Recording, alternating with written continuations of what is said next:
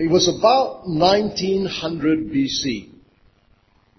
Jacob and his family were living in the land of Canaan. But if we had been around then, we probably wouldn't have thought that Jacob was a terribly important man. But he was. For God had promised his grandfather, Abraham, that he would bless him, that he would give him many descendants, and he would give his descendants the land of Canaan.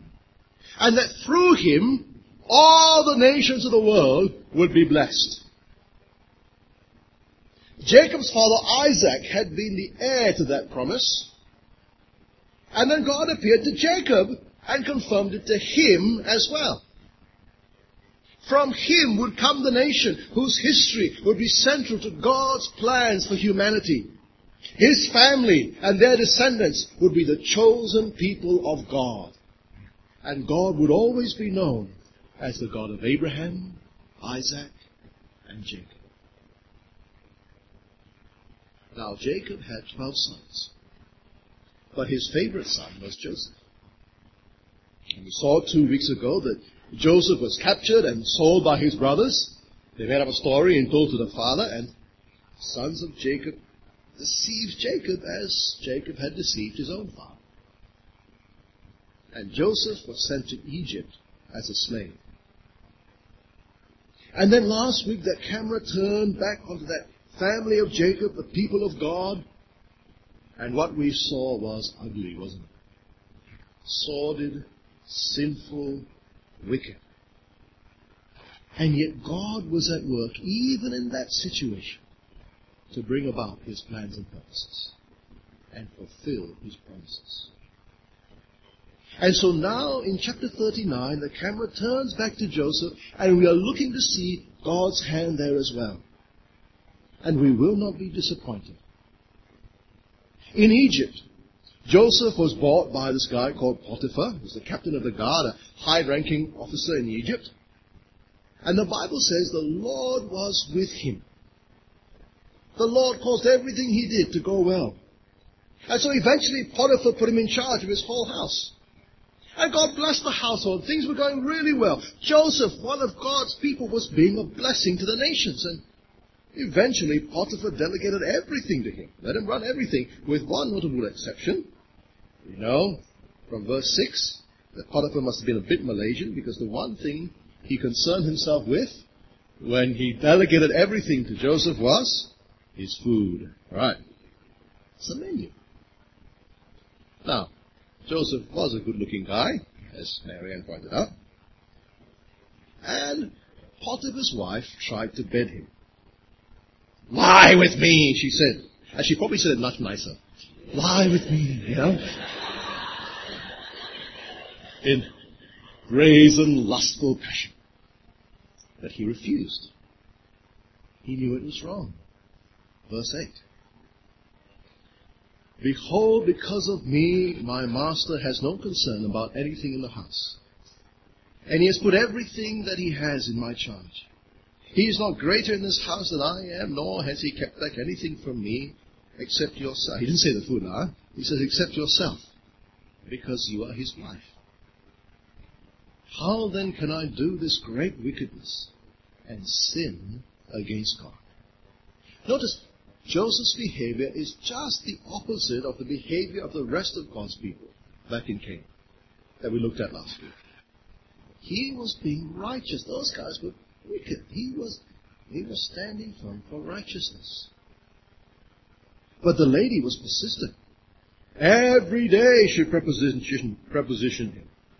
Sometimes she even, verse 10 talks about how she tried to get him sometimes to be with her rather than to lie with her. Maybe trying to get him to take one step at a time. But he refused. But one day, he was in the house working, and they happened to be alone. She grabbed him by one of his garments, we're not sure which one, and pulled it off in a fit of passion. Lie with me, she said. But Joseph fled temptation, made a dash for it, leaving the garment in her arms.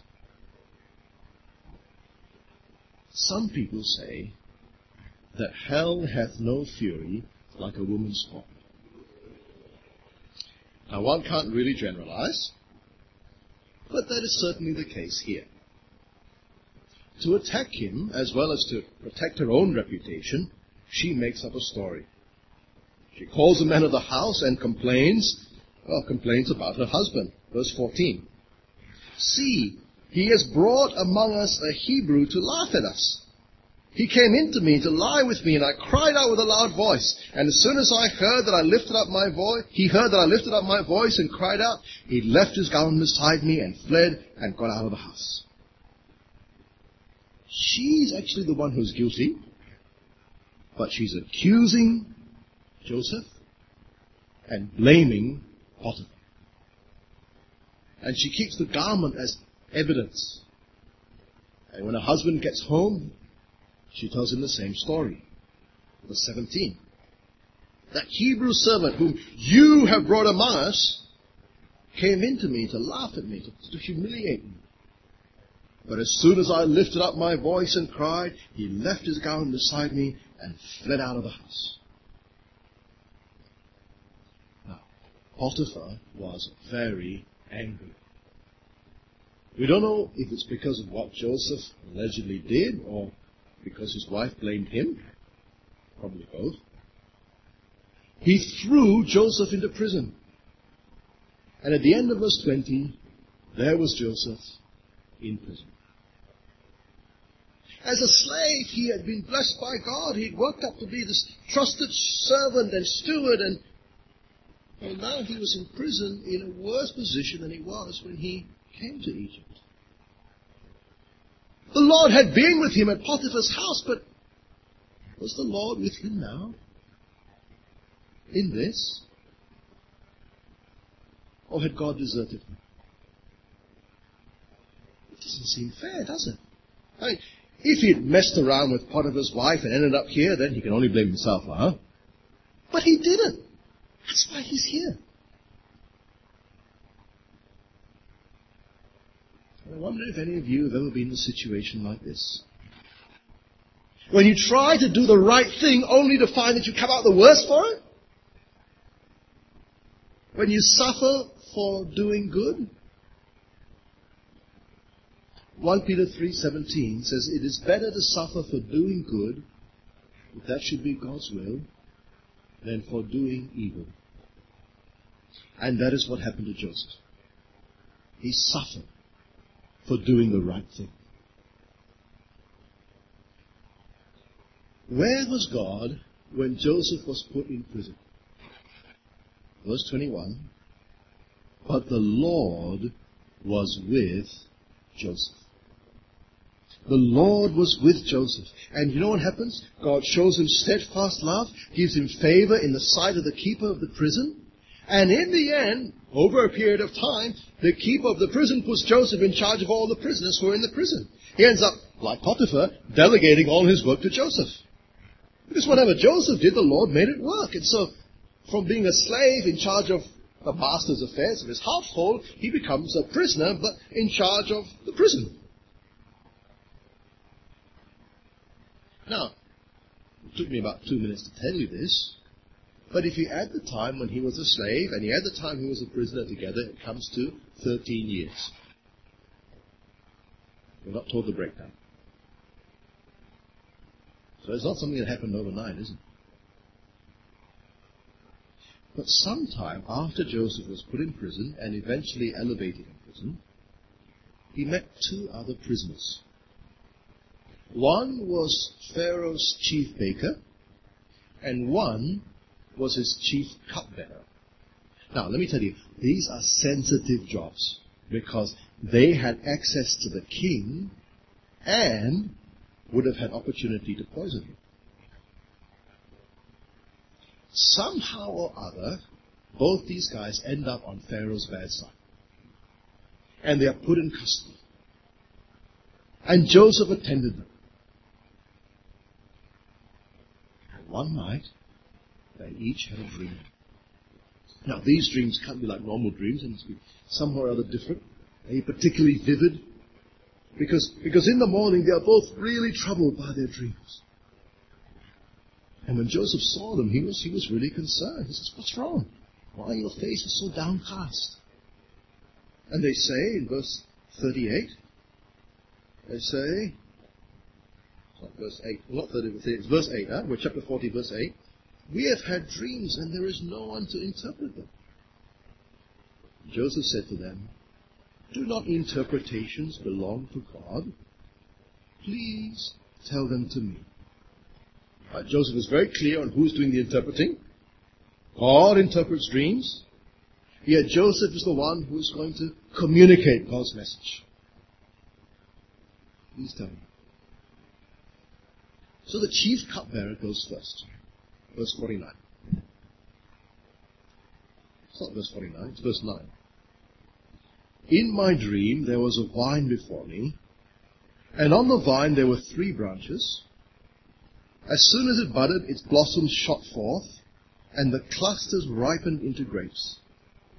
Pharaoh's cup was in my hand, and I took the grapes and pressed them into Pharaoh's cup, and placed the cup in Pharaoh's hand." There's a dream.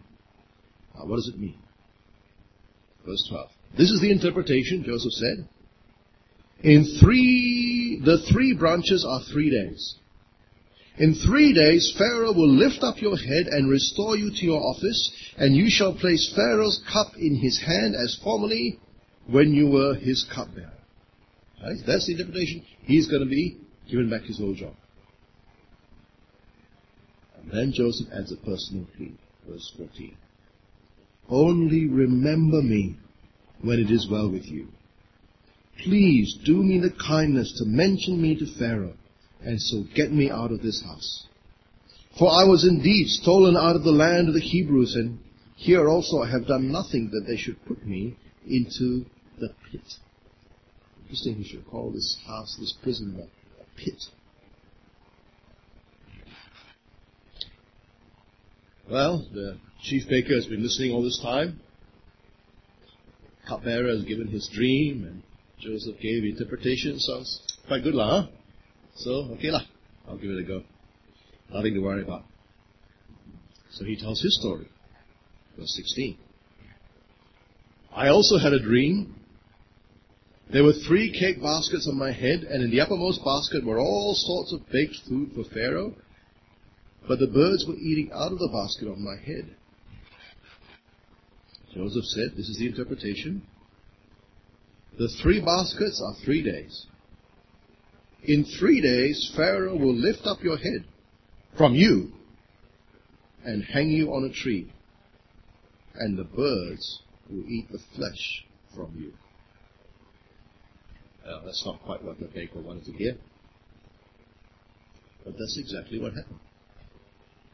On the 3rd day, which was Pharaoh's birthday, he threw a party, and he lifted up the heads of the cupbearer and the baker. I'm sure you've noticed the pun. The chief cupbearer's head is lifted up in that he gets his job back. All is well. The chief baker's head is lifted up in that he is hung up to die. And so Joseph was right. Interpretation really does belong to God. And God really did reveal it to Joseph. And so Joseph is vindicated. The cupbearer, who has the king's ear, has promised to try and get him out of jail. And so Joseph waited. And waited. And waited. And waited. But verse 23, the chief cupbearer did not remember Joseph, but forgot him. He forgot him. So think of Joseph. Languishing there. He's doing his job well, but he's got nowhere to go. Was God with Joseph? Yes, he was. Was Joseph's life going according to plan? Yes, it was. But it was God's plan, not Joseph's plan. And I wonder if you see perils like that in your own life. You're waiting for God to act. You're waiting for something that you've been praying for, and at one point it looks like it's coming, and then you're still waiting. The chief cupbearer forgot his promise to Joseph. And Joseph was waiting in prison for another 2 years. But he was exactly where God wanted him for the next part of the story.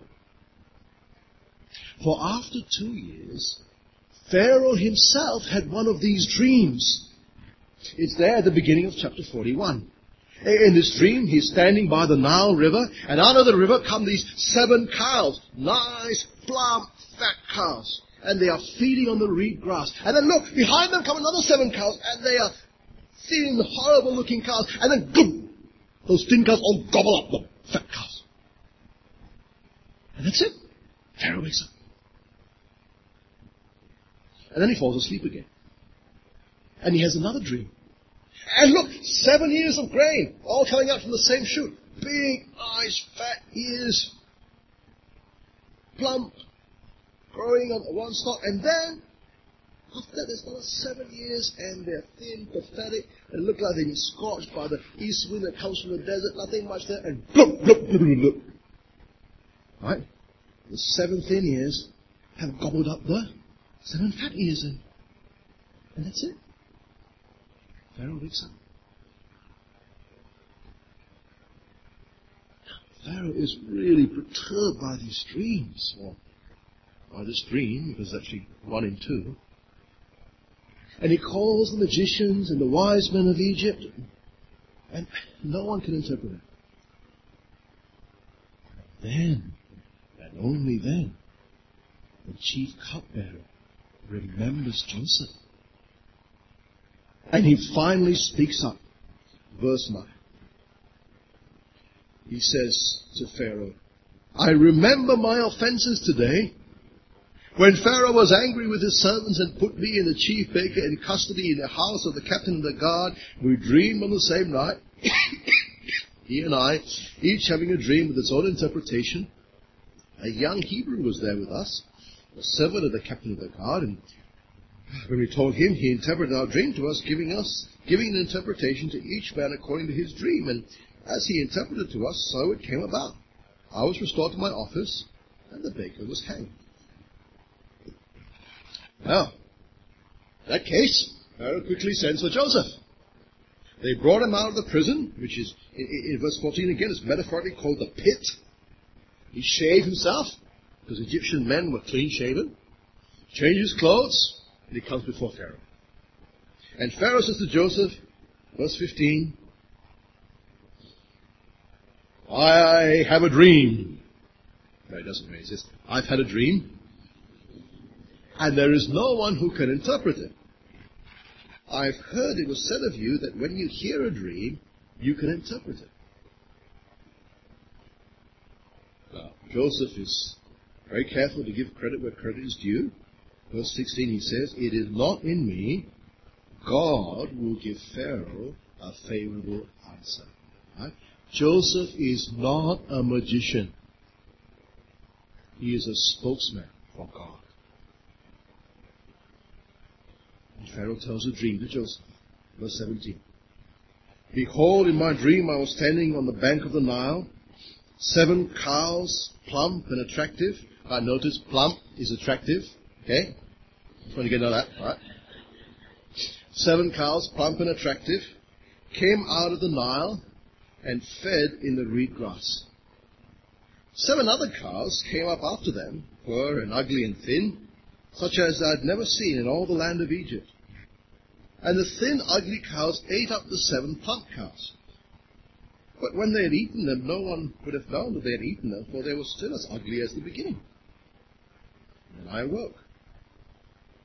I also saw in my dream 7 ears growing on one stalk, full and good. 7 ears, withered, thin, and blighted by the east wind, sprouted after them, and the thin ears swallowed up the 7 good ears. And I told it to the magicians, and there was no one who could explain it to me. But Joseph can explain it. He says to Pharaoh, the dreams of Pharaoh are one, verse 25. God has revealed to Pharaoh what he is about to do. Notice the theology. God is in control. He is about to do something, and he is telling Pharaoh what he's about to do. This is what he's about to do. Verse 26. The 7 good cows are 7 years, and the 7 good years are 7 years. The dreams are one. The 7 lean and ugly cows that came up after them are 7 years, and the 7 empty ears blighted by the east wind are also 7 years of famine. It is as I told Pharaoh. God has shown to Pharaoh what he is about to do. There will come 7 years of great plenty throughout the land of Egypt. But after that will arise 7 years of famine, and all the plenty will be forgotten in the land of Egypt. The famine will consume the land, and the plenty will be unknown in the land by reason of the famine that will follow it, for it will be very severe. And the doubling of Pharaoh's dream means that the thing is fixed by God, and God will shortly bring it about.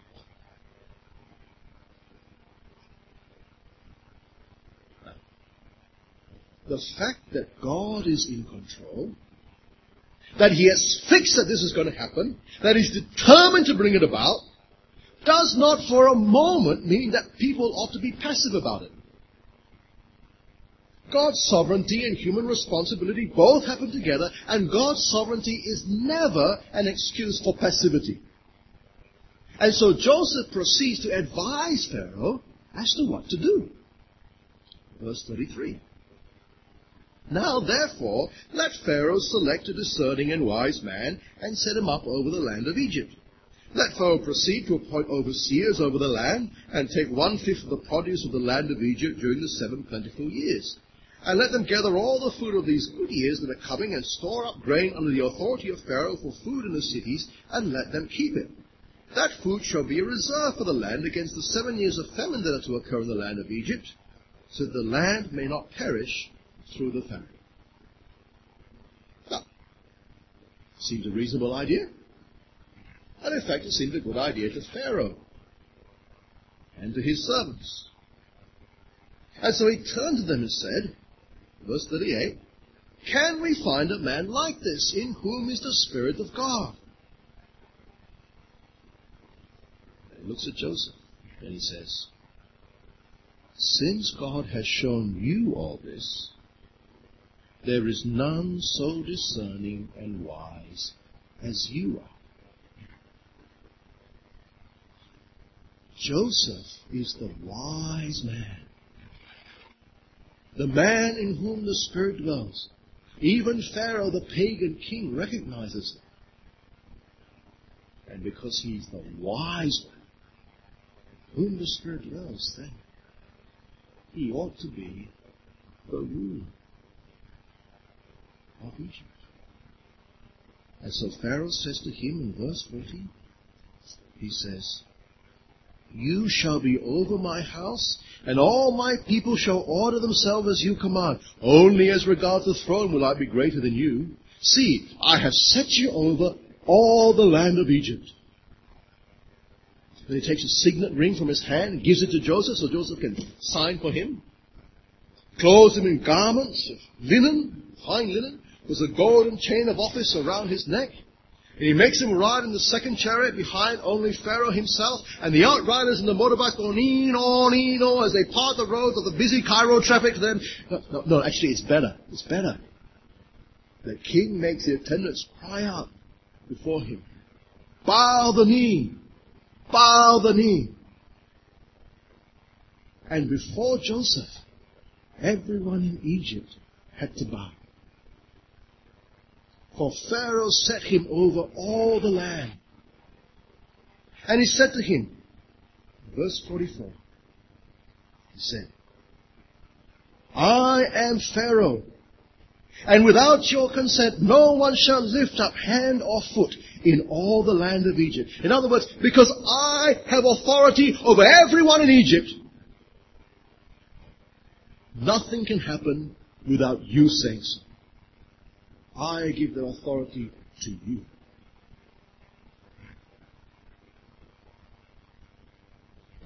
And Pharaoh also gave Joseph a new name. Verse 45. It was Zaphenath Paneah. I think Joseph is easier actually. We think that it means God speaks and lives. And if that is the case, then it's because the living God had spoken to him through Joseph. And Joseph also gave him in marriage to Asenath, the daughter of Potiphar, priest of On. Priest of On had a high position in Egyptian society, and so Joseph marries into the aristocracy. And then Joseph goes out through all the land of Egypt. You see that at the end of verse 46.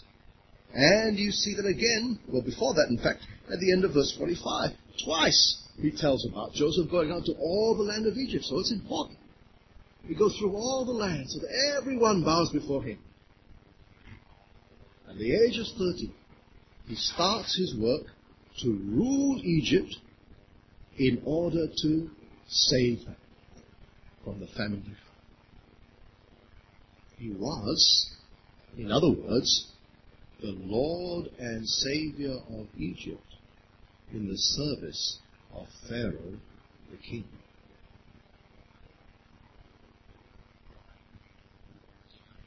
Just as God had predicted, there were 7 years of plenty. Joseph collected lots of food over those 7 years, grain in great abundance, so much grain that they give up trying to measure it. Kept the food in the cities, kept it away. And as God blessed Egypt, he also blessed him with 2 sons. The first he called Manasseh, which means making forget. For he said in verse 51, God has made me forget all the hardship in my father's house. He's put the past behind him. He's dealt with it. The second he calls Ephraim, which is derived from the word which means faithful, for he said, God has, fruitful. Right? God has made me fruitful in the land of my affliction. God has been blessing him even in Egypt. But then those 7 years of plenty come to an end. And 7 years of famine start. There was famine all over the world, but in Egypt there was going to be bread, because God was saving them through Joseph. When the land of Egypt was famished, run out of food, where do you go? To Pharaoh. People go to Pharaoh and cry out to Pharaoh for food. And what does Pharaoh say to them? Verse 55. He says to them, go to Joseph. What he says to you, do. Joseph's in charge. Want food? You go to him and do whatever he says. And so when the famine spread throughout Egypt, Joseph opened the storehouses and started selling the wheat. And it wasn't just the Egyptians who got the benefit. Joseph's blessing was felt by the nations, because in verse 57, all the earth came to Egypt, to Joseph, to buy grain, because the famine was severe over all the earth.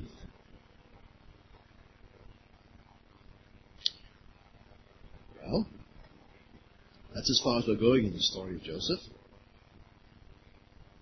And at this part of the story, we haven't yet seen the point, have we? Why was God doing this? Why did God put Joseph in the position that he did in Egypt? Why did he use him to make sure there's enough food for the Egyptians and the nations in the famine? What's the point of his suffering and elevation? We'll discover this over the next couple of weeks. But at this point, we don't know what God is doing. We don't know why. But trust me, I've read ahead. And there's a purpose to this. A purpose that involves God keeping his promises to Abraham. And it's like that in our own lives too, isn't it? We see things happen one step at a time. And we don't see the whole picture. We know God's big plan for the world, to bring everything under Christ. We know God's big plan for us, having saved us to bring us to glory with him, and in the meantime to transform us to become more and more like Christ in our character. But what we don't see is how the circumstances of our lives today necessarily contribute to that big plan. Why do we have to go through what we are going through now? We don't know. But trust God. Not only has He read ahead, He has written the story. He knows exactly what He's doing. And it involves keeping His promises to you in Christ. And one day, perhaps only in the new creation, you'll be able to look back and see that He has been faithful. And look back and say, He has done all things well.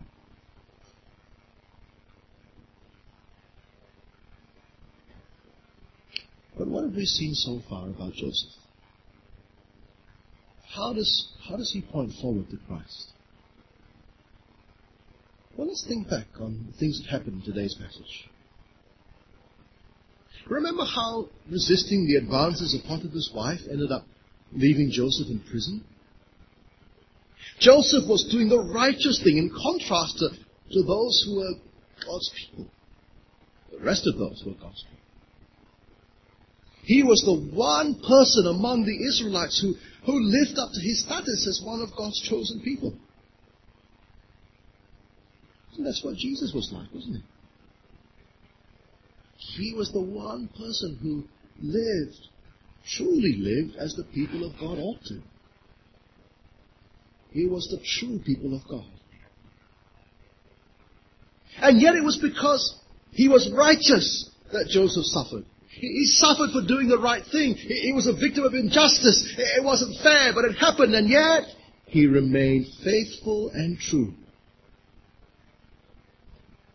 We were reminded earlier that it is better to suffer for doing good, if it should be God's will, than for doing evil. 1 Peter 3:17. And the passage goes on.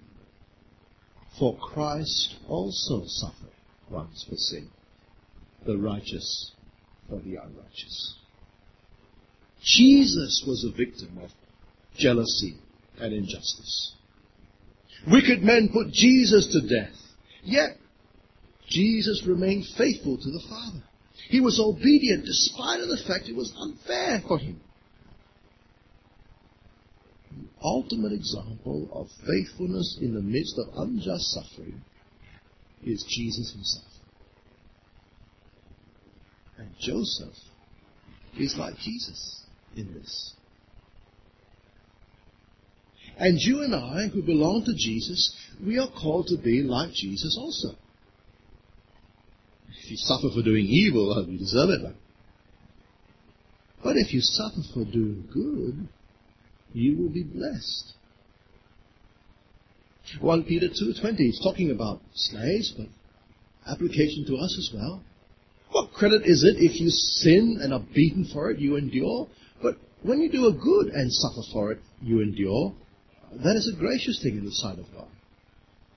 For to this you have been called, because Christ also suffered for you, leaving you an example so that you might follow in his steps. Be patient in suffering and stand firm in doing what is right, even if it means disadvantage at work, even if it means ostracism by family, even if it means being scorned on by friends. Do the right thing even if you suffer for it. You are following the example of Jesus, to whom Joseph points.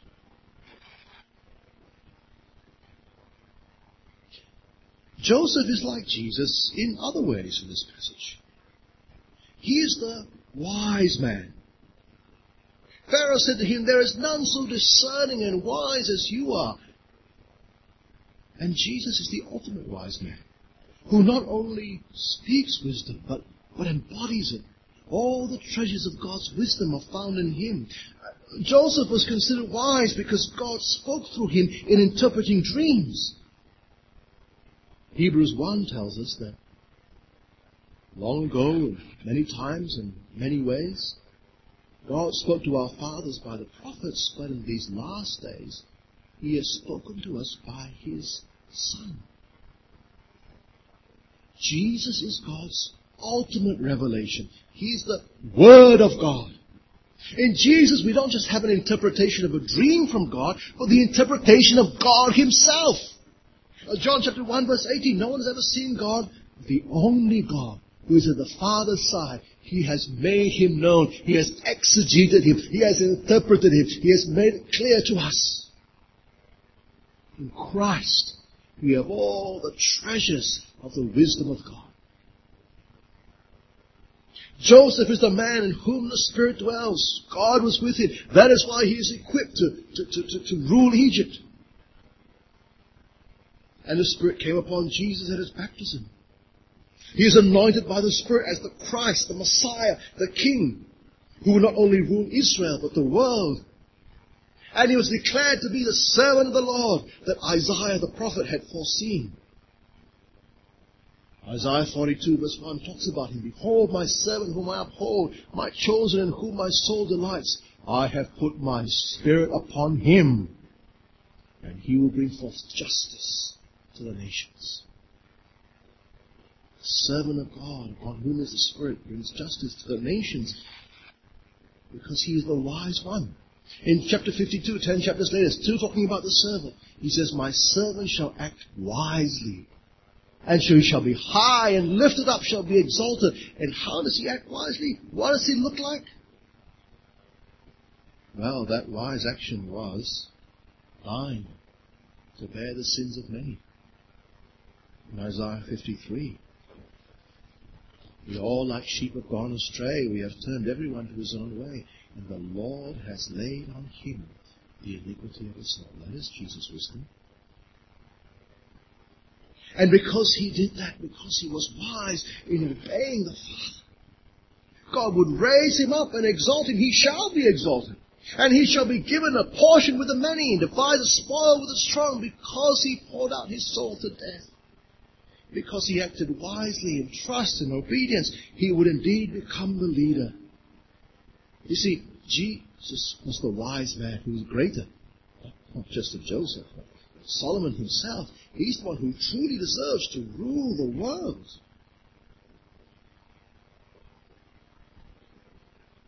Now, as followers of Jesus, we too are called to be wise.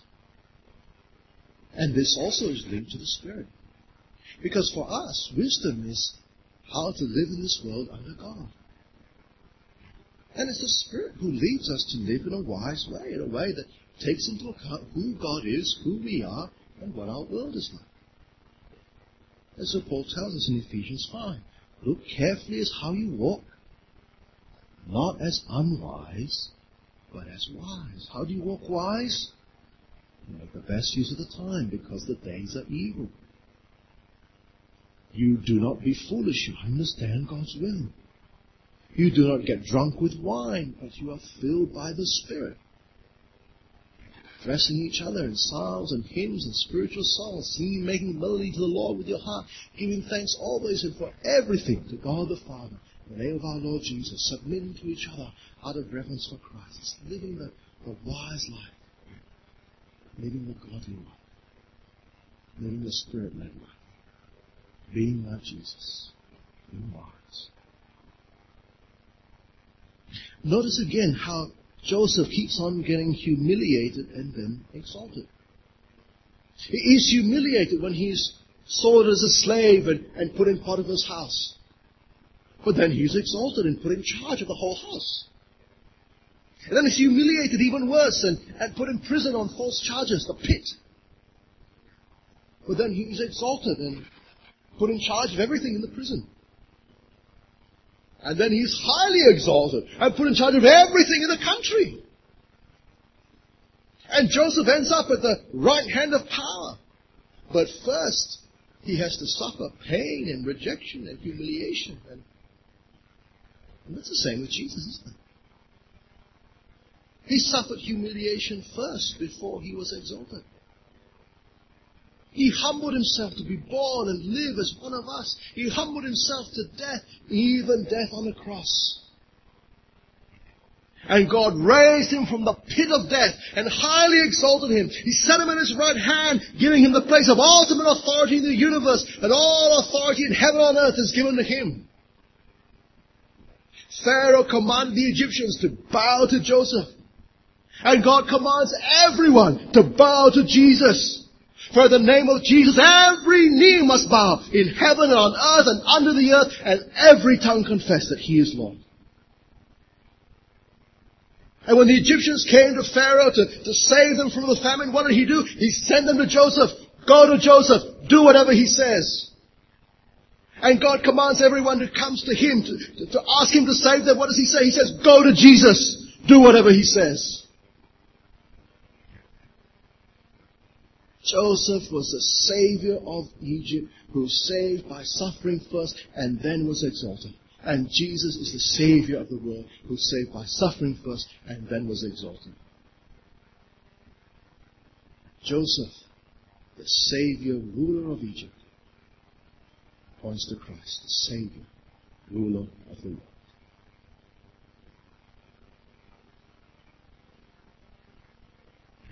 Now, we are not saviors, but like Jesus, our path to glory starts with humility. If anyone would come after me, Jesus says, let him deny himself, take up his cross, and follow me. Our path to exaltation starts with obedience and sacrifice and submission. But the day will come when the sons of God are revealed. And until then, we must be willing to suffer. Share in suffering, Paul says to Timothy, as a good soldier of Christ. The pattern Christ set for us is suffering and then glory. And we are to follow him.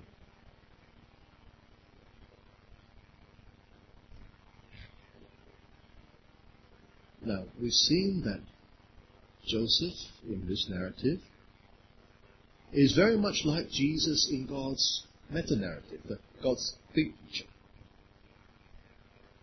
And we follow Jesus. And so we're here in a secondary way. But if Joseph is like Jesus because he is God's agent to save and rule the world, then who are we like in that big picture in this passage? When we look at the story, who is in a parallel position to us?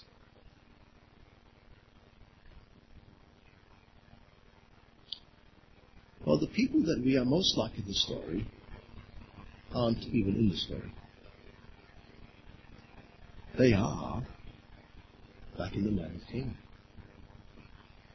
They are the chosen people of God, as we are the chosen people of God.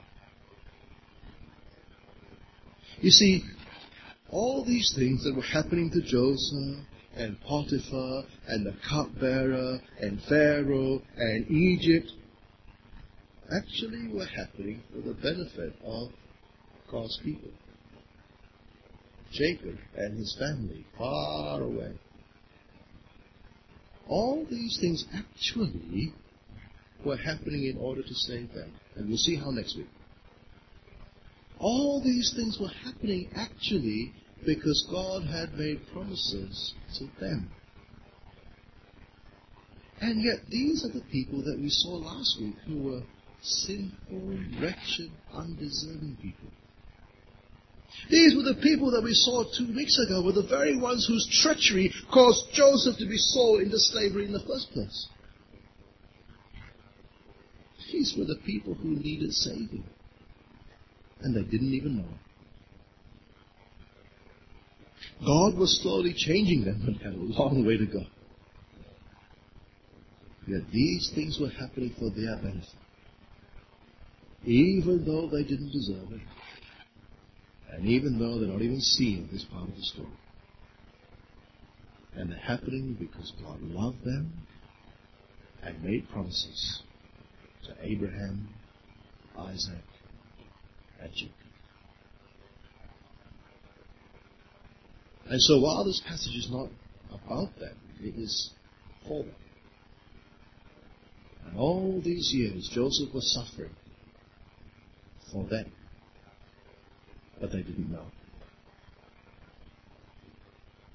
And as people of God, when we look back, we realize that actually it's like that for us too.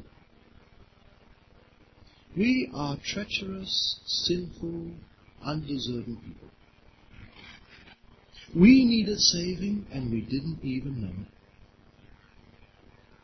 But while we were still sinners, Christ died for us.